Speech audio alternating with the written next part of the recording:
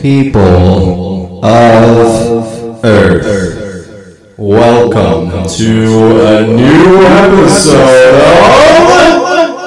of the Burning Sage Podcast. Ladies and gentlemen, welcome to a very special episode of the Burning Sage Podcast. I am your host, as always, Sage Ryan Cash. Thank you so much for being here with me today. It is a good day. I am in Florida, all across, way too far from home. Haven't been this far. A boy like me ain't never been this far from home.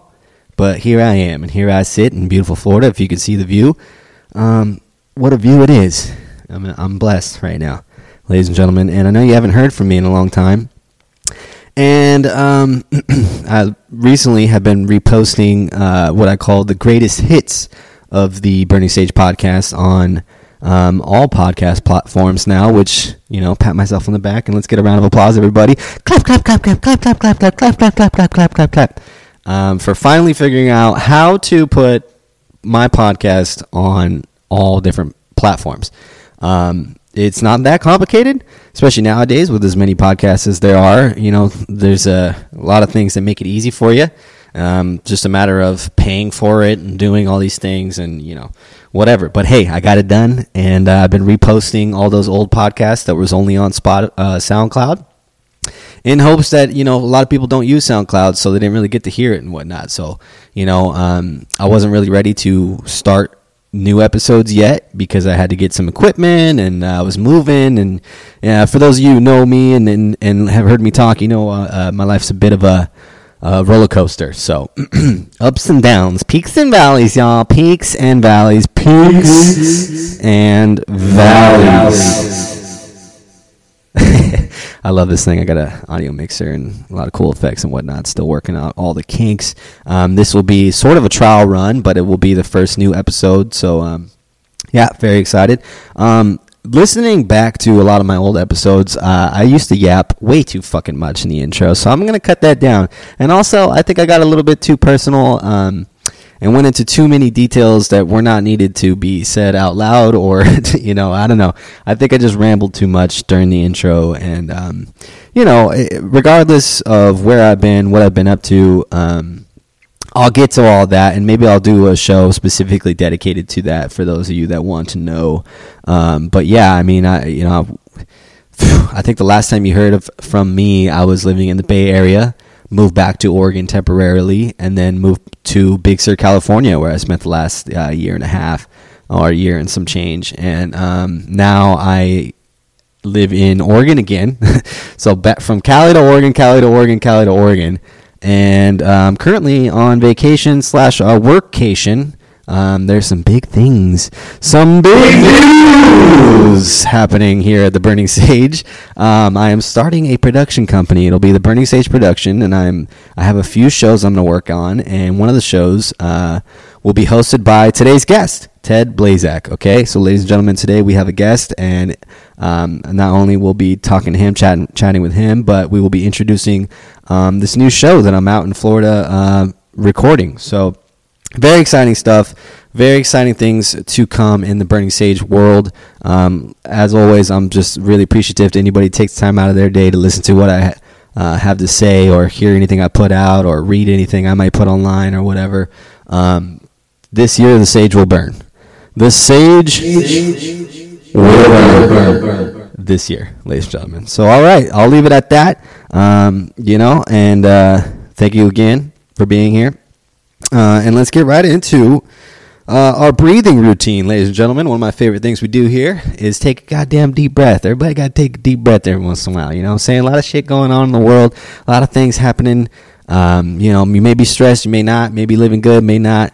Doesn't matter, right? Because for this moment, for this podcast, at least, if not for the whole day, it's always good to just stop and take a deep breath every once in a while.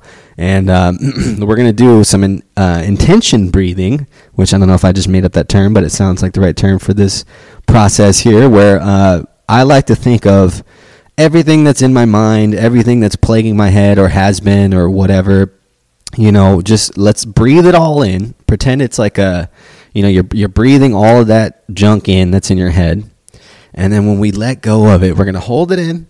and then we're going to let it go. And we're going to let it go and free ourselves and free our mind of the burdens that we carry. All right? So, ladies and gentlemen, on the count of 3, 1, 2, 3. 1, 2, 3. 1, 2, 3. Breathe in. Hold it.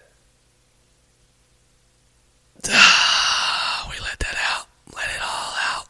Let it all out. Let's free ourselves. Free our minds. Ready? Okay. Again. 1, 2, 3. Hold it. All right, ladies and gentlemen, I am super excited. If you could just see all the equipment in front of me, everything's super legit. I'm getting back in the mix. This is going to be a good year. My goodness, we got a good podcast coming for you today. And like I said, there's a lot of things in the mix. We got, the Burning Sage Productions going to be producing a few different podcasts. And I'm not going to be the host of some of these. So it'll just be me producing a lot of them. But I hope you guys take time out and check them out because it'll be worth it. I wouldn't put my time and energy into something I didn't believe in. So believe that. Believe that. All right, ladies and gentlemen, without further ado, here's the intro song, and thank you for being here, the Burning Sage Podcast. Here we go.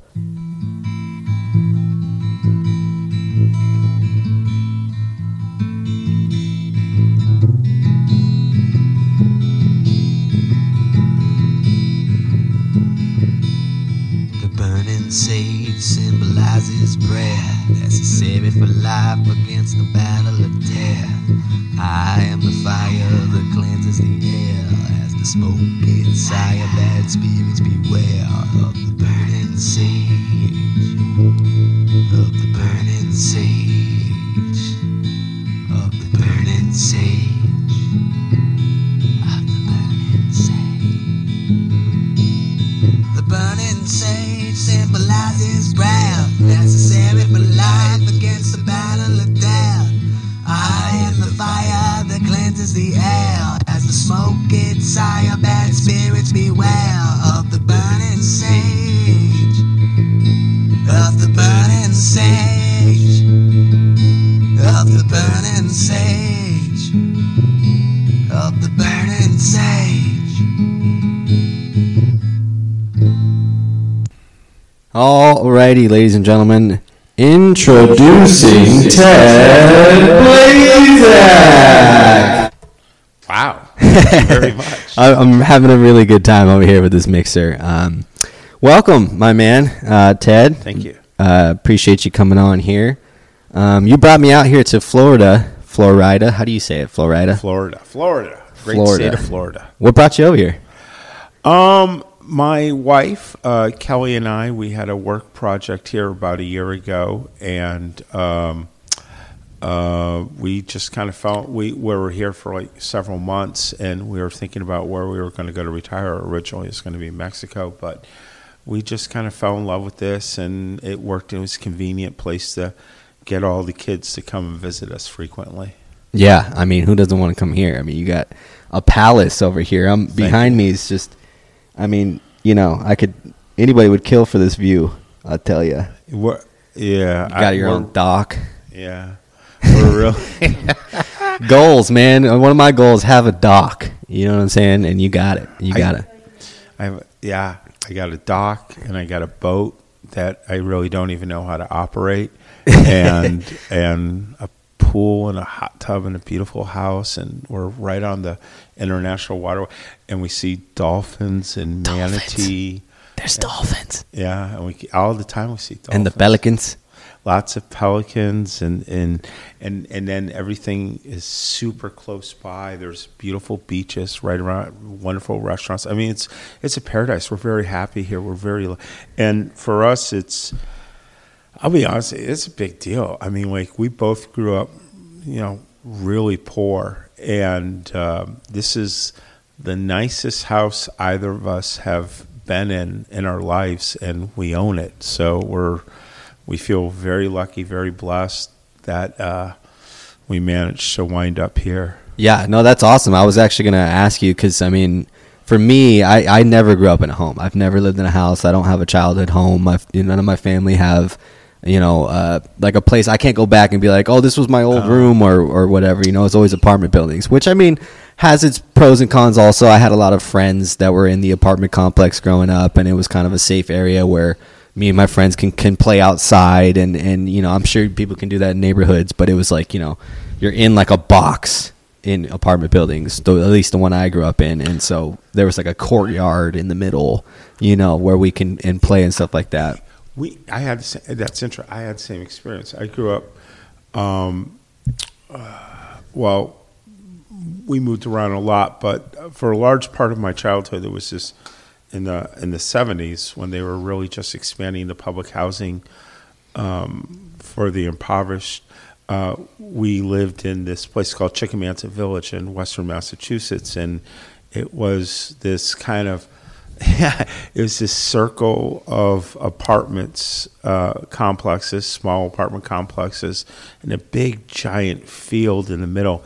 And there were always just about 8 million children in this quad at any given time, and you'd see them just moving like swarms. It was, I mean, we grew up really, like I said, poor, food stamps, government issued food and all that, but you don't notice it when you're that young. You notice all the other it's kids. Normal. Yeah, well, all your peers were in a similar situation, and it was just about kickball and kick the can and hide and go seek and no phones or anything. Right. That's the wild part for me, and I don't know. You can probably speak on this more, but the change now, because now you leave the house and mama's got to know.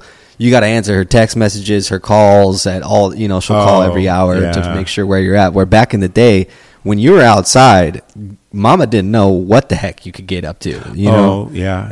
Yeah. No, that's true. That's true. You're right. You would just leave in the morning and come back at night when your name was called, for dinner. Or when she rang the triangle. Supper's ready. Yeah.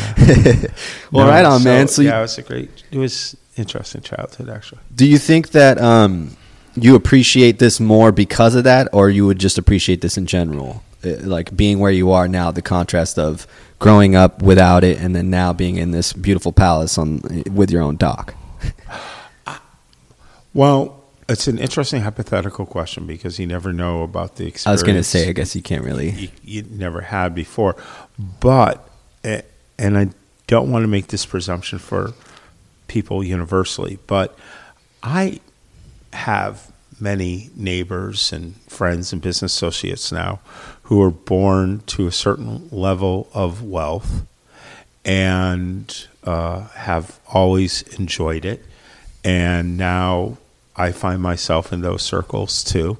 And I have noticed, indeed, it is my strong impression that they don't appreciate it as much. They take it for granted, and they feel entitled to it.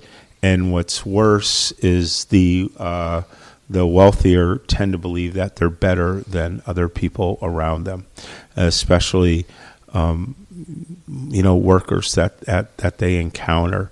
I mean, and some of our best friends here in Florida are people who actually help work on my house and take care of some things. We've made some really good friendships with folks, and they've shared the similar stories. And of course, Kelly and I know these stories because, I've had every job you can imagine under the sun. I was a taxi driver for years, a bartender, a waiter, janitor, dishwasher, and,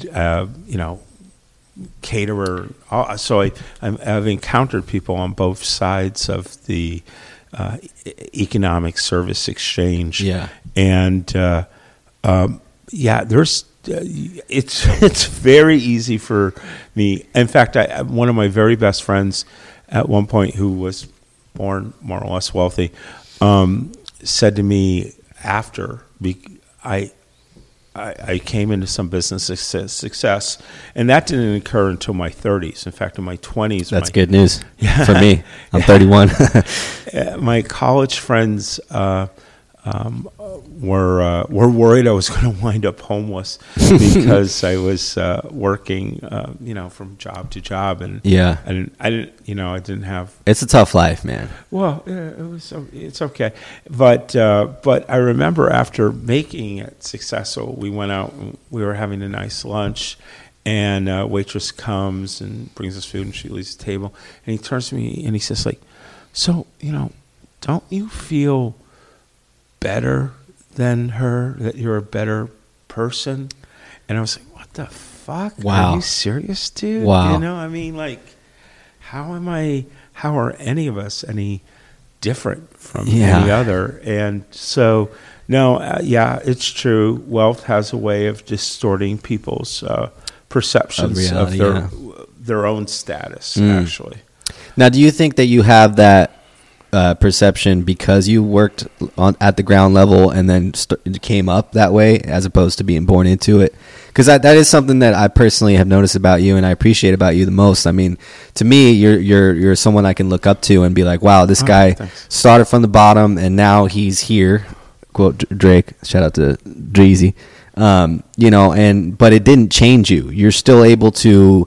You're very silly and you're very, lighthearted, and you're also a businessman, so you can get you. Everybody has different sides to them, but just how respectful and accepting you are of just anybody that comes up to you. That's something that anybody can aspire to be, especially in your position. And you don't find it often in your position because, like you said, you are doing very well for yourself these days, and like you said, your buddies aren't there with you on terms of thinking that we're all equal regardless of your financial situation. Where do you think that stems from? Is that from working at the ground level, or is it maybe because for me, I've noticed psychedelic trips in my personal experience, not to get too crazy on this podcast, but certain psychedelic trips have taught me, like, whoa, like I am one and he is me and we are the walrus kind of thing. You know what I mean? Like, can you speak on that a little bit? Well, yeah, sure. I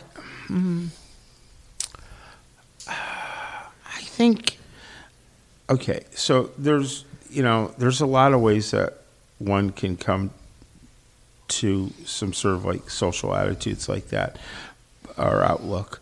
But I just know every person is weak and fragile, and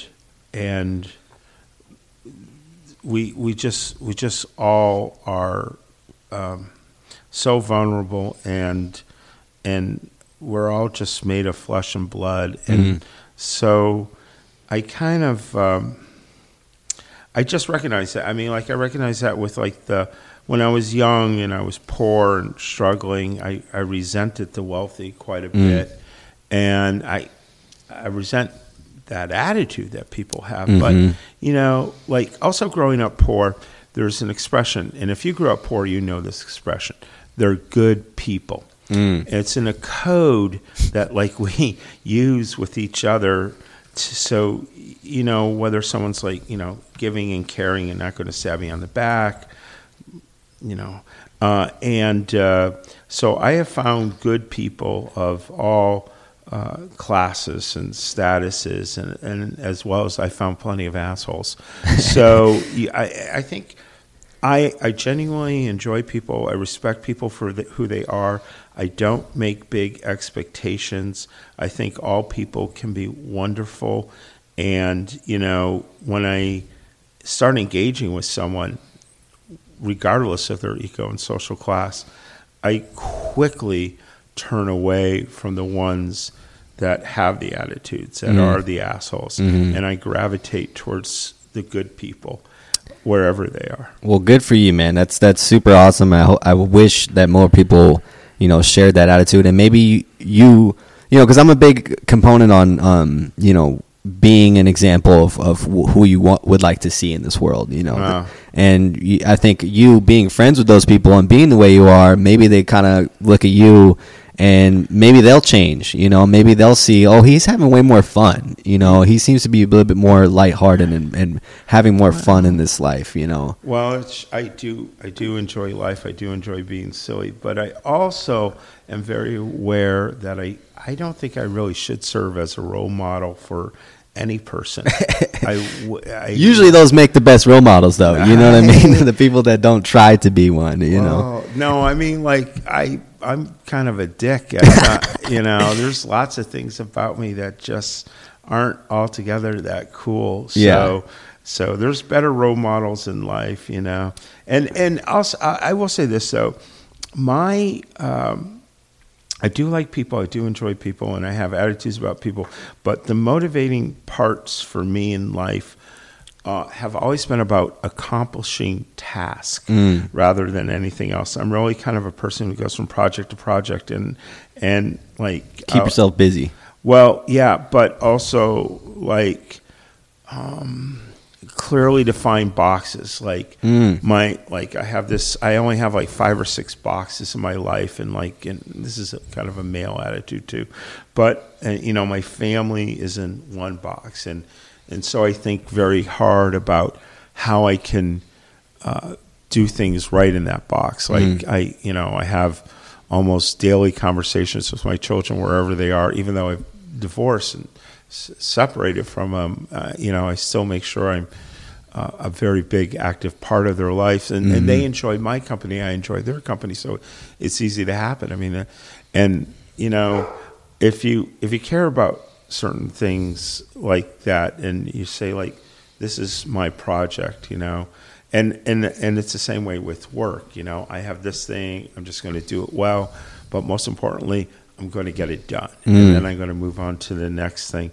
So, I found that really helps me in life. That's the way I've kind of structured my way, especially with business. It was, okay, first we're going to get this done, and then we have something to build upon, and now we have something even bigger to build upon. And it's just constantly moving the blocks forward. So I've never cared about what people think about me as much as I care more about whether or not I get the accomplishment done. And then I know that accomplishment in that task will then earn social grace or interest. I mean, like, and probably build self-confidence within yourself, right? Because you accomplished a goal. That always feels good. It fills you with a certain fulfillment. Yeah, it does. But I'll also tell you this much. The best thing I ever did for my self-confidence was I started my own business. Prior to doing that, I would make great accomplishments, but my reward or my status was determined by another person's review of me. If I didn't make my boss happy or impressed, or I wasn't getting along with them, it didn't matter how good a job I was doing. Yeah. And I can totally relate to that, for sure. So much of work is just... What was that first business? It was my political consulting firm. Which I still operate today. And but it was suddenly like, I didn't care what somebody thought of me. All I was counting was the dollars in my checking account. Yeah. And in politics, my business is primarily gathering signatures on petitions so that ballot measures can qualify for the initiatives qualify to become ballot measures, and going door to door for the candidates. And in the world of politics, you have your pollsters and your creative content writers and your media spinners. I am on the bottom of it all. I am like the plumber of politics. I'm low level. They turn to me at the last minute. Nobody respects my little profession. And I remember telling my accountant that one day I was like, this is my second year doing business. And 3 years before, for like a decade, I was living on $25,000 a year, volunteering a lot to try to start a career, but driving taxi and bartending. And in my second year of business, I go to my accountant and I say, everyone looks down at me. They think I'm just this like, I'm like in the porn of politics. It's just like, they use me, but they don't want to, be associated with me. And he said, well, you made $340,000 last year, so you can buy a lot of soap. And I was like, you're right. I feel a lot less dirty now. Yeah. So shit, man, that's more than some porn stars, Right. Yeah. That's wild, man. Yeah. So, and then, and it's been an interesting career. I've gotten to work on some really great things, legalizing marijuana. I saved rainforests, stopped gillnet fishing on the Columbia River, saved 6,000 acres from destruction by greedy, corrupt politician. And I've done some organized sex workers. I've done a lot of shit that I kind of like. So it's been an interesting life, and I'm glad I'm sliding into retirement now.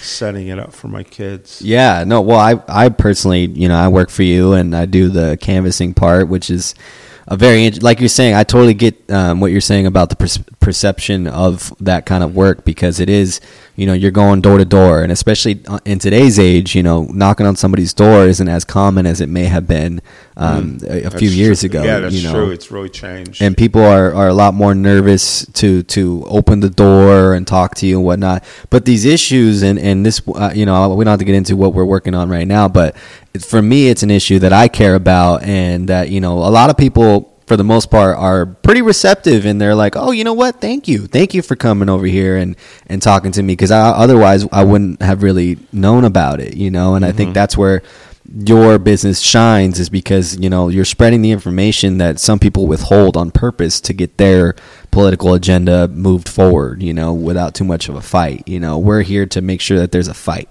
And I think that is truly an American concept. Everything should have the chance to be on the ballot, at least. My original business motto was democracy demands participation.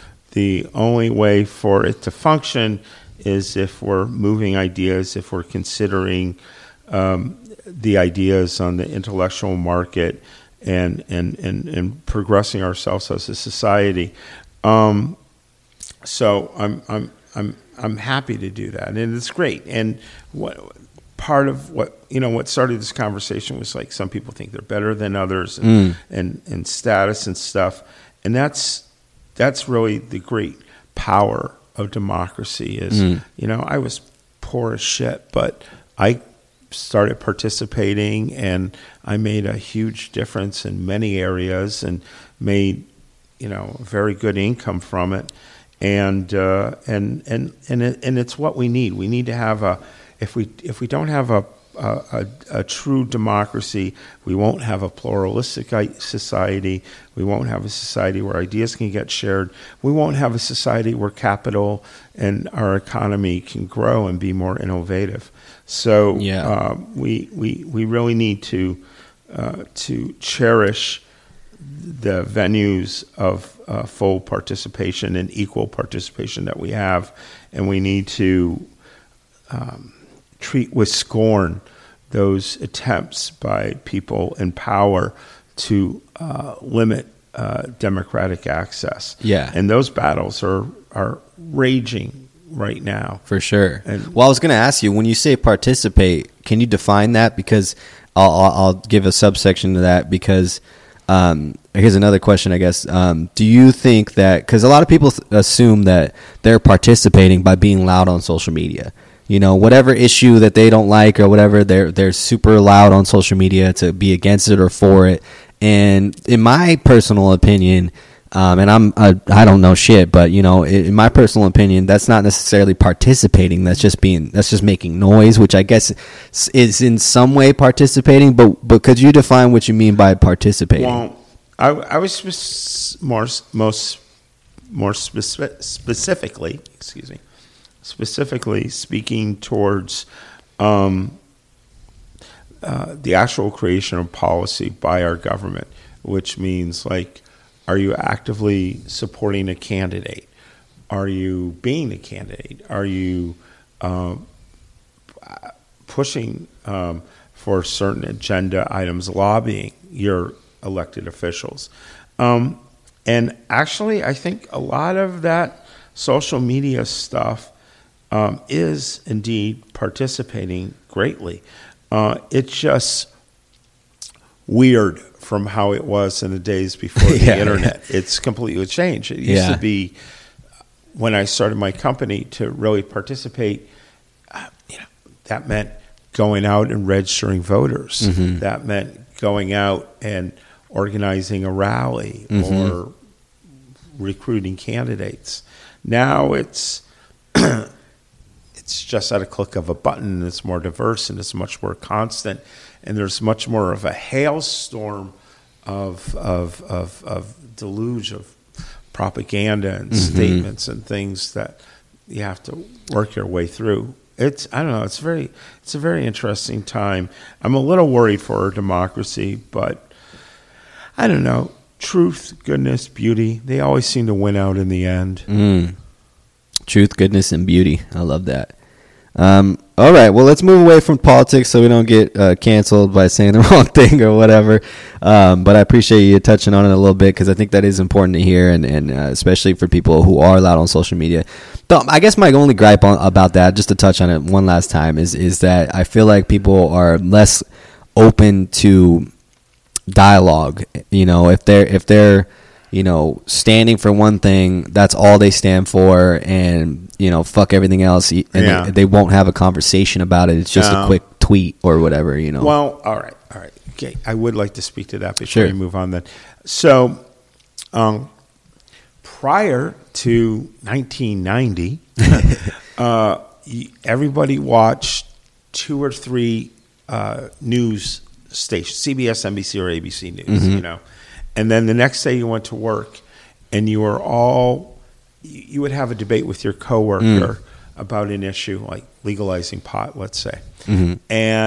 But you were both dealing with the same set of facts. You both watched the same newscasts, and you're both having that conversation.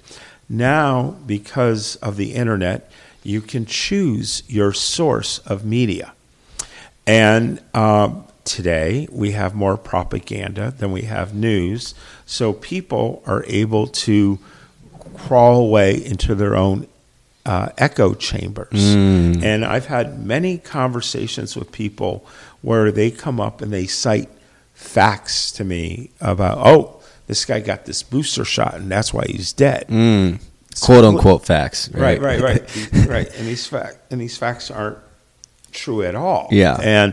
But because people have sequestered themselves to these singular sources of information, they've gleefully chosen to be ignorant. It used to be, for example, in school, my children, when I was a child, everybody had to have the same broad base of knowledge. Everybody had to read the same canon of literature. You had to know your Dickens.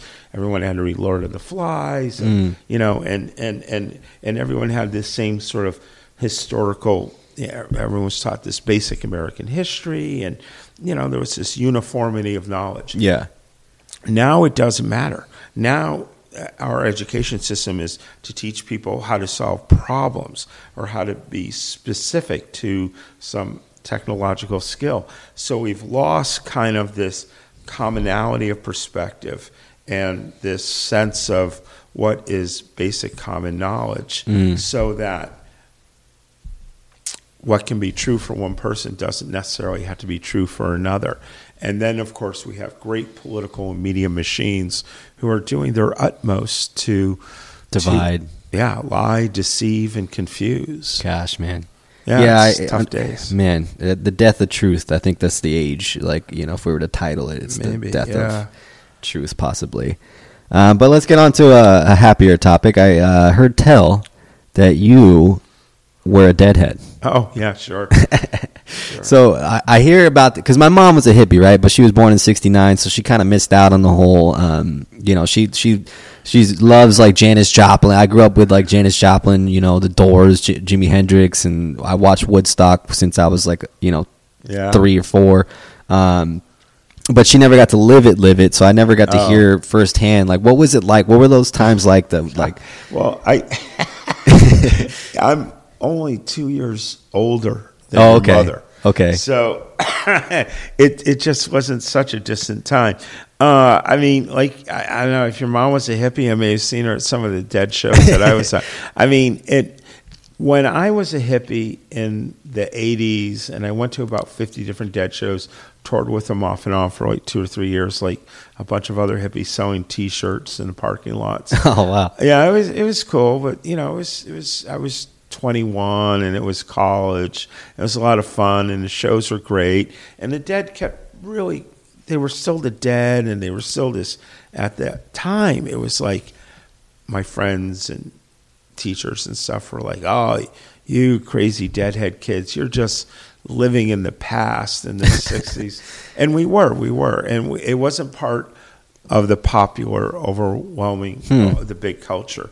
No, it's like the Dead in the 80s was still a subculture until the Touch of Grey album came out in like 89. And then it was like all of a sudden you would go to venues where it was only like 20 to 30,000 people, and you knew half of them, you know? And then all of a sudden it was football stadiums with what we would call the Jersey heads. Yeah, we would go, Jerry! And so it kind of just, the whole scene then changed after that. But, I mean, the shows, I had a lot of fun, man. Yeah, I'm sure. I mean, so was it like, what was touring with them like? Like, was it, because I think of, I'm picturing a school bus painted with a bunch of paintings everywhere, and like tie dye and a lot of psychedelics, possibly a lot of marijuana. Oh yeah, a lot of drugs. But seeing these awesome shows, like I'm sure they toured with some of the greats back then too. So you probably got to see a lot of the greats back then. Was this also? When did Jerry Garcia die? Jerry died in, I want to say 2002. Oh, okay. So he was still around for all of it. Yeah, and then Because for those of you that don't know, the Grateful Dead, Jerry Garcia is the founder, right? That's what you would call him. Yeah, he was one of the founders. One of the founders. I mean, basically, it was the Warlocks in San Francisco, and it was Jerry, and they had Bobby. Then they kicked Bobby out. Bobby Weir, who's still alive and has a band called Further, which also is still touring, and he's like 75 and still touring. But with him is Phil Lush and Bill Kreutzmann, original drummers, and then they had Pigpen was their keyboardist, but he died, and then they had other keyboarders like Brett Midland and Keith Gotcha, who also died. Ugh. And it's a little bit of a hot seat but yeah, man, it was great music. They were great concerts. I know generally for people who didn't really know the Dead, they would hate the Dead. I mean, you were really into them or you weren't, and it was very much, for a while at least, still a subculture. Yeah, because it was this in the 70s and 80s. It was this. We're still going to live like we're in the 60s, man.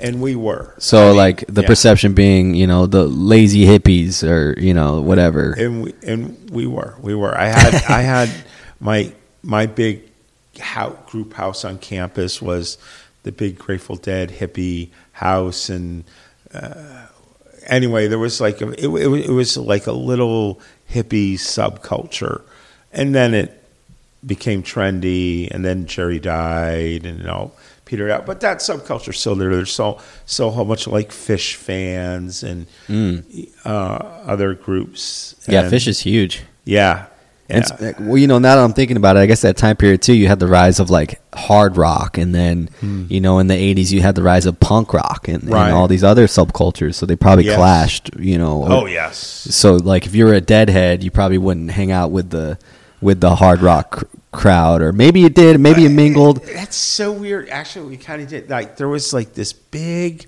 goth circle on my campus, and I was friends with a lot of them, and they would every now and then even go to a Dead show, but they were like all dressed in black, and that would definitely be my crowd. And then we had the Euro trash people, and then we had the Bruce Springsteen Jersey crowd. Yeah, there were all sorts of little groups. I don't know if it's still like that today. Are kids?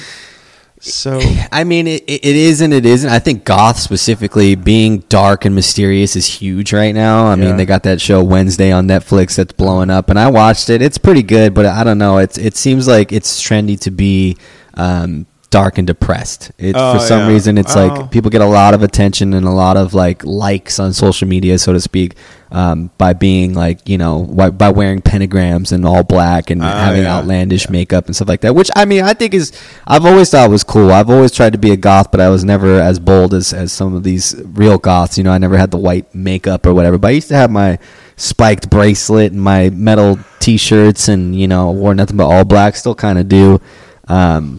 But yeah, it is interesting. But we do all mingle, I would say, for the most part. I think the only people that don't really mingle are the hip hop guys, unfortunately. Oh, really? Yeah, the hip hop guys. I love hip hop, and I remember wearing an Iron Maiden t-shirt. Well, now it's kind of weird. They could wear the T-shirts because it's cool to wear like a metal T-shirt. Because Kim Kardashian, I think, wore a Slayer T-shirt once, and so now all these people wear like Slayer T-shirts and whatever, but they're at like a 21 Savage concert wearing a Slayer T-shirt. It's just, but when they're from my perspective, the hip hop crowd are less accepting of any other music genre crowd, in my personal opinion. That's not to say that it's a bad thing or a good thing, but it's just what I've observed personally. And well, you got do you like hip hop? Yeah. I you know what? I'm a very ignorant man of so much that is pop culture. I really, for me, it was business and current events and politics that obsessed me, and music, and was very much. I mean, except for like my Grateful Dead period, and I still love the Dead, but there just wasn't much for me. No, I'm boring. Well, because I was going to say you were like around when it was first popping off, like the whole. Do you remember that? Do you remember like? Yeah, I went to school in D.C. and I had a lot of friends who were really into hip hop. Run DMC and all those guys. What was it like? Run DMC and Big Daddy Kane and those kind of guys and whatnot. It's so interesting for me to hear when people say that they listen to music but they're not as into it, because my whole family is just like obsessed with music. That's like my family. We didn't travel many places. We went to concerts. That was our vacation. Yeah, so it's pretty cool. I got to see some cool people and stuff like that. That's cool. But that's really cool also that you were focused on other things. I'm thinking maybe that I wish that I had more of more interest other than music, in especially in my younger days, because in 15 through 18, like I was so obsessed with music, and even like now I'm pretty obsessed. Like that I wish I focused on other things. Like you went to college and you had cool. You're big into history, right? Like you love history and stuff like that, and I do too now. But I feel like it's not like it's too late. But I have so much to catch up on in all these other fields. You know what I mean? Like I would say I'm not a music. I would say a music buff to an extent. I think I have the most knowledge about things. Like if someone were to say like, where's your most knowledge? Where do you have the most knowledge? I would say music. But even then, I'm not, like, compared to like certain people or whatever. But I would love to say that I have knowledge here and there and here and in other places other than music, but yeah. So knowledge is like a donut. The more you learn, the bigger the hole in the middle gets. as I'm 56 now, and who knows how much time I have left, but I do know now, as I settle into retirement, I'm never going to know so much. Yeah. And I know so little, and I actually know plenty. And what I have to do is take confidence and knowing that I know what I need to know. Yeah. I know how to operate my phone barely. I know how to get my car going. Yeah. And you know, I think it's confidence of your own knowledge and ignorance of the rest of the world is true wisdom. And so you know, just follow your heart, listen to the things that make you happy. And I would also say, like, don't wait or expect for that hidden treasure box to just come along. You know, it's like people keep thinking, oh, I'm going to try 1,000 things until something clicks, or I'm going to keep doing this and then I'll be really, really, really famous, or blah, blah, blah, blah.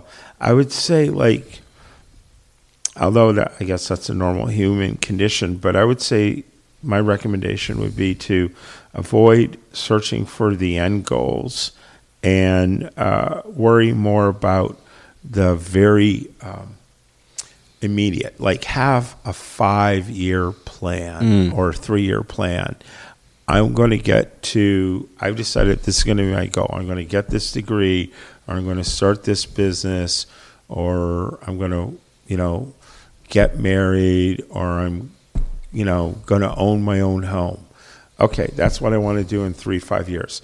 Okay, what are the specific things I need to do to bring me closer to that? And there's a list. And then you put that list on a calendar, and you accomplish those things by those deadlines, and then you wind up achieving your goal. But the surprising thing about life is that when you're doing that very thing for that very specific goal, things come at you that are both, you know, things you never expect that create this extra great benefit, and also things that create these new obstacles. So you need to, like, stay true to who you are, and you need to stay true to your plan while being able to adjust. I would just say, like it's just that's my advice for young people today. And my other advice is to embrace failure. Understand that failure is a constant occurrence, not to be deterred by it, but it's just part of it. I mean, like, it's just, I would think that, and McKenna would know more than me, but I would think that, like, when you're painting a painting or drawing a picture, you know you're going to start drawing, you're always going to be erasing and redrawing that line to make it fit with the other lines. And really, the success is just about going through the series of failures that you have to do until it's done. And even when it's done, right, to one person it's a masterpiece, to somebody it's not, you know. Well, that's my third piece of advice. It's better to get something done than to have it be perfect. Do not. Yeah, I think that's my personal problem. I think I'm way too, I guess, like, yeah, I'm a perfectionist. Like, you know, I want it to be done as best as possible, or I don't want to do it at all. But I've tried really hard to be more like what you're saying, and just try it and get it done, and then just move on, do something else, you know. Yeah. Keep going. Like I said, you have a goal that in these 4 years I'm going to have this business at this level, and in order to do that, I have to do these 10 things in this timeline that will require these resources. That's a basic business plan, and it's is it feasible to get those done? Yes. Then go ahead and do them and let those steps, just the accomplishment of those steps is success. The other thing to remember is a third of the world is assholes and another third of the world is just takers. Okay? So as long as you are like taking care of yourself and your family and are doing those steps towards your goal, then you are a success and you are a respectable human being who deserves admiration. I think that's super important because I feel like a lot of people, especially my age and in my generation, we think of you have to get there to earn the respect. Yeah. But I totally agree with you that no, if you're taking care of business at home and following your path or whatever it is and trying these things and just keep going and you yourself are treating people with respect and being as good of a person as you possibly can be, because nobody's perfect, but just trying to be the best person you can be on a day-to-day basis and with little things at home, that's where it starts. And so I think that's really important for people to hear. So I appreciate you saying that. And can I add on a little Go ahead, story? Yeah, totally. So when I was a young person, I got a job working at the Walrus and the Carpenter. It's an oyster bar in Faneuil Hall. And it's a great band name. Oh, yeah. It's from Alice in Wonderland. They were these... anyway, so we served oysters and slung beer and this small little thing. Anyway, I had this boss, and he was a pretty good boss. Nice guy. He'd be hard as nails, but pretty good. And basically, his wife would open the bar, and he would stay home with their 3 small children, and then all day long because they were too young for school. And then at 3:00, he would come to the bar, meet his wife, hand over to the 3 children to her. She would go home and stay with the kids. And then he would work until the bar closed at like 11. Wow. And they did this 6 days a week, and they had their parents fill in on Sundays. And it was only half a day then or something like that. And then... and they owned these rental properties on the side that they were always fixing up and renting out. And they're the heroes because they worked hard, they did their jobs, they provided for their family. No one gave them a handout. They put their kids through school and took care of themselves and had a beautiful, loving life. Not the guy who cut the album at age 18 that everyone's listening to. Or the viral video guy. Or not the really hot model. Yeah. Or not the TikTok people. No, someone who works their job and day out, does it right, and doesn't screw with other people in the universe. Those should be our heroes. Amen, man. And so... you don't need an album to be successful. You just need to stay the course and not be a dick. Gosh dang. We could almost end on that note, but I did want to just briefly talk about this new show we got going on too. So I'm out here in Florida, like we mentioned before, and one of the main reasons was not only because you recently got married, which congratulations. Also, happy birthday, sir. It was your birthday yesterday. Yes. 21 again. Yeah. But you also had this podcast idea that we briefly had talked about, and I said, well, shoot, I'd love to try to produce that, and here we are. It's pretty cool to see it all come together. We got this nice equipment here, and everything's gonna. I really think it's gonna be a good time. But it's called The One Upper. Yeah. Give me a summary of what it is. Well, so along the line in life, I've had some ideas of some side projects that I always wanted to do. And now that I'm reached a certain age and a certain level of wealth, I can start to explore them. And so I also want to do this. because I'm actually kind of an obnoxious bastard. And I've had a lot of jobs and I've had a lot of interesting experiences. And I'm always like at a bar talking to my friend, and they tell me this story about their life, this, you know, this horrible date they had, or this awful boss, or this amazing vacation. And every time I hear this story, I have to force myself to not one-up them. Let me tell you about my date. She really treated me bad. You know? And sometimes I do. And then I realize I'm a one-upper, and I try to stop myself from doing that. And then I realized that, hey, you know what would be fun is if I could sit in a bar, talk in a mic, one-up other people, hear their stories, and turn that into a show. So basically the way it works is you come on the show and you tell me a brief story about your life, like your worst date, and I try to one-up you with my worst date. And if I cannot one-up you, then I buy you a beer, and you're a winner. But we also encourage our listeners to call in or send us an audio tape of their story. Yeah. And if they can one-up our previous guests, then they're going to win a free T-shirt. And the basis of this is getting back to the very beginning of our conversation and kind of my respect for everyone in the universe and equality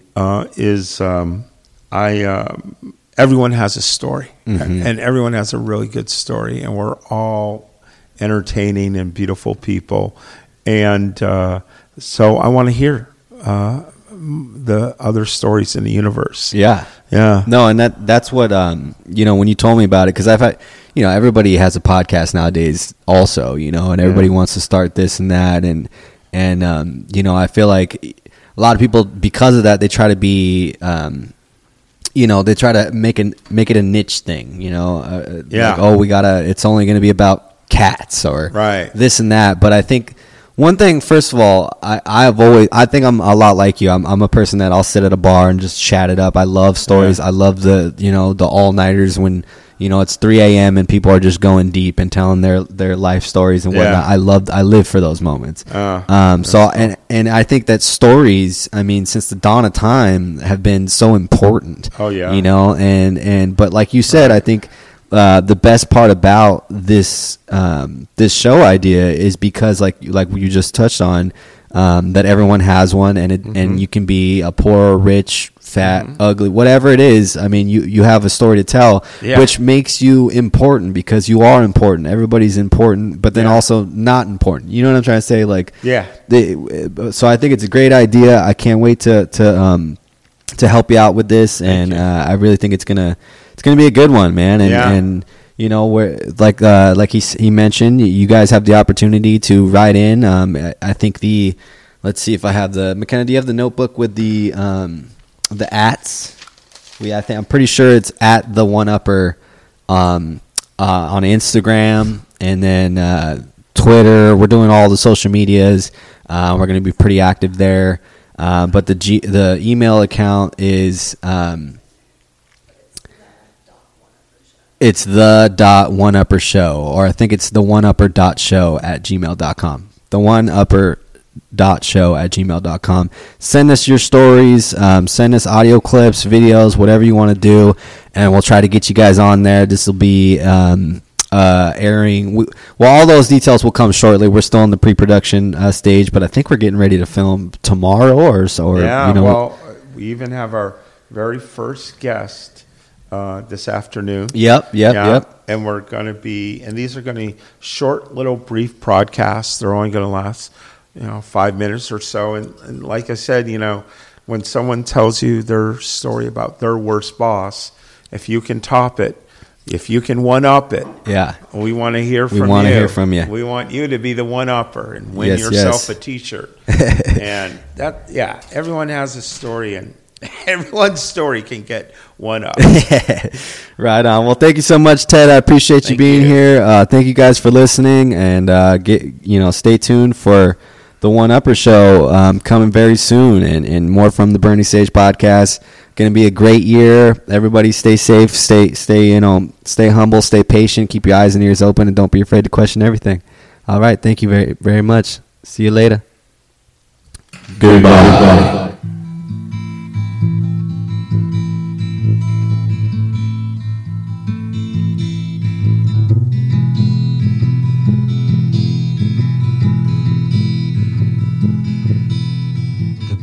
Sage symbolizes breath, necessary for life against the battle of death. I am the fire that cleanses the air, as the smoke inside bad spirits beware of the burning sage, of the burning sage, of the burning sage, of the burning sage. The burning sage symbolizes breath, necessary for life against the battle of death. I am the fire that cleanses the air, as the smoke inside bad spirits beware of the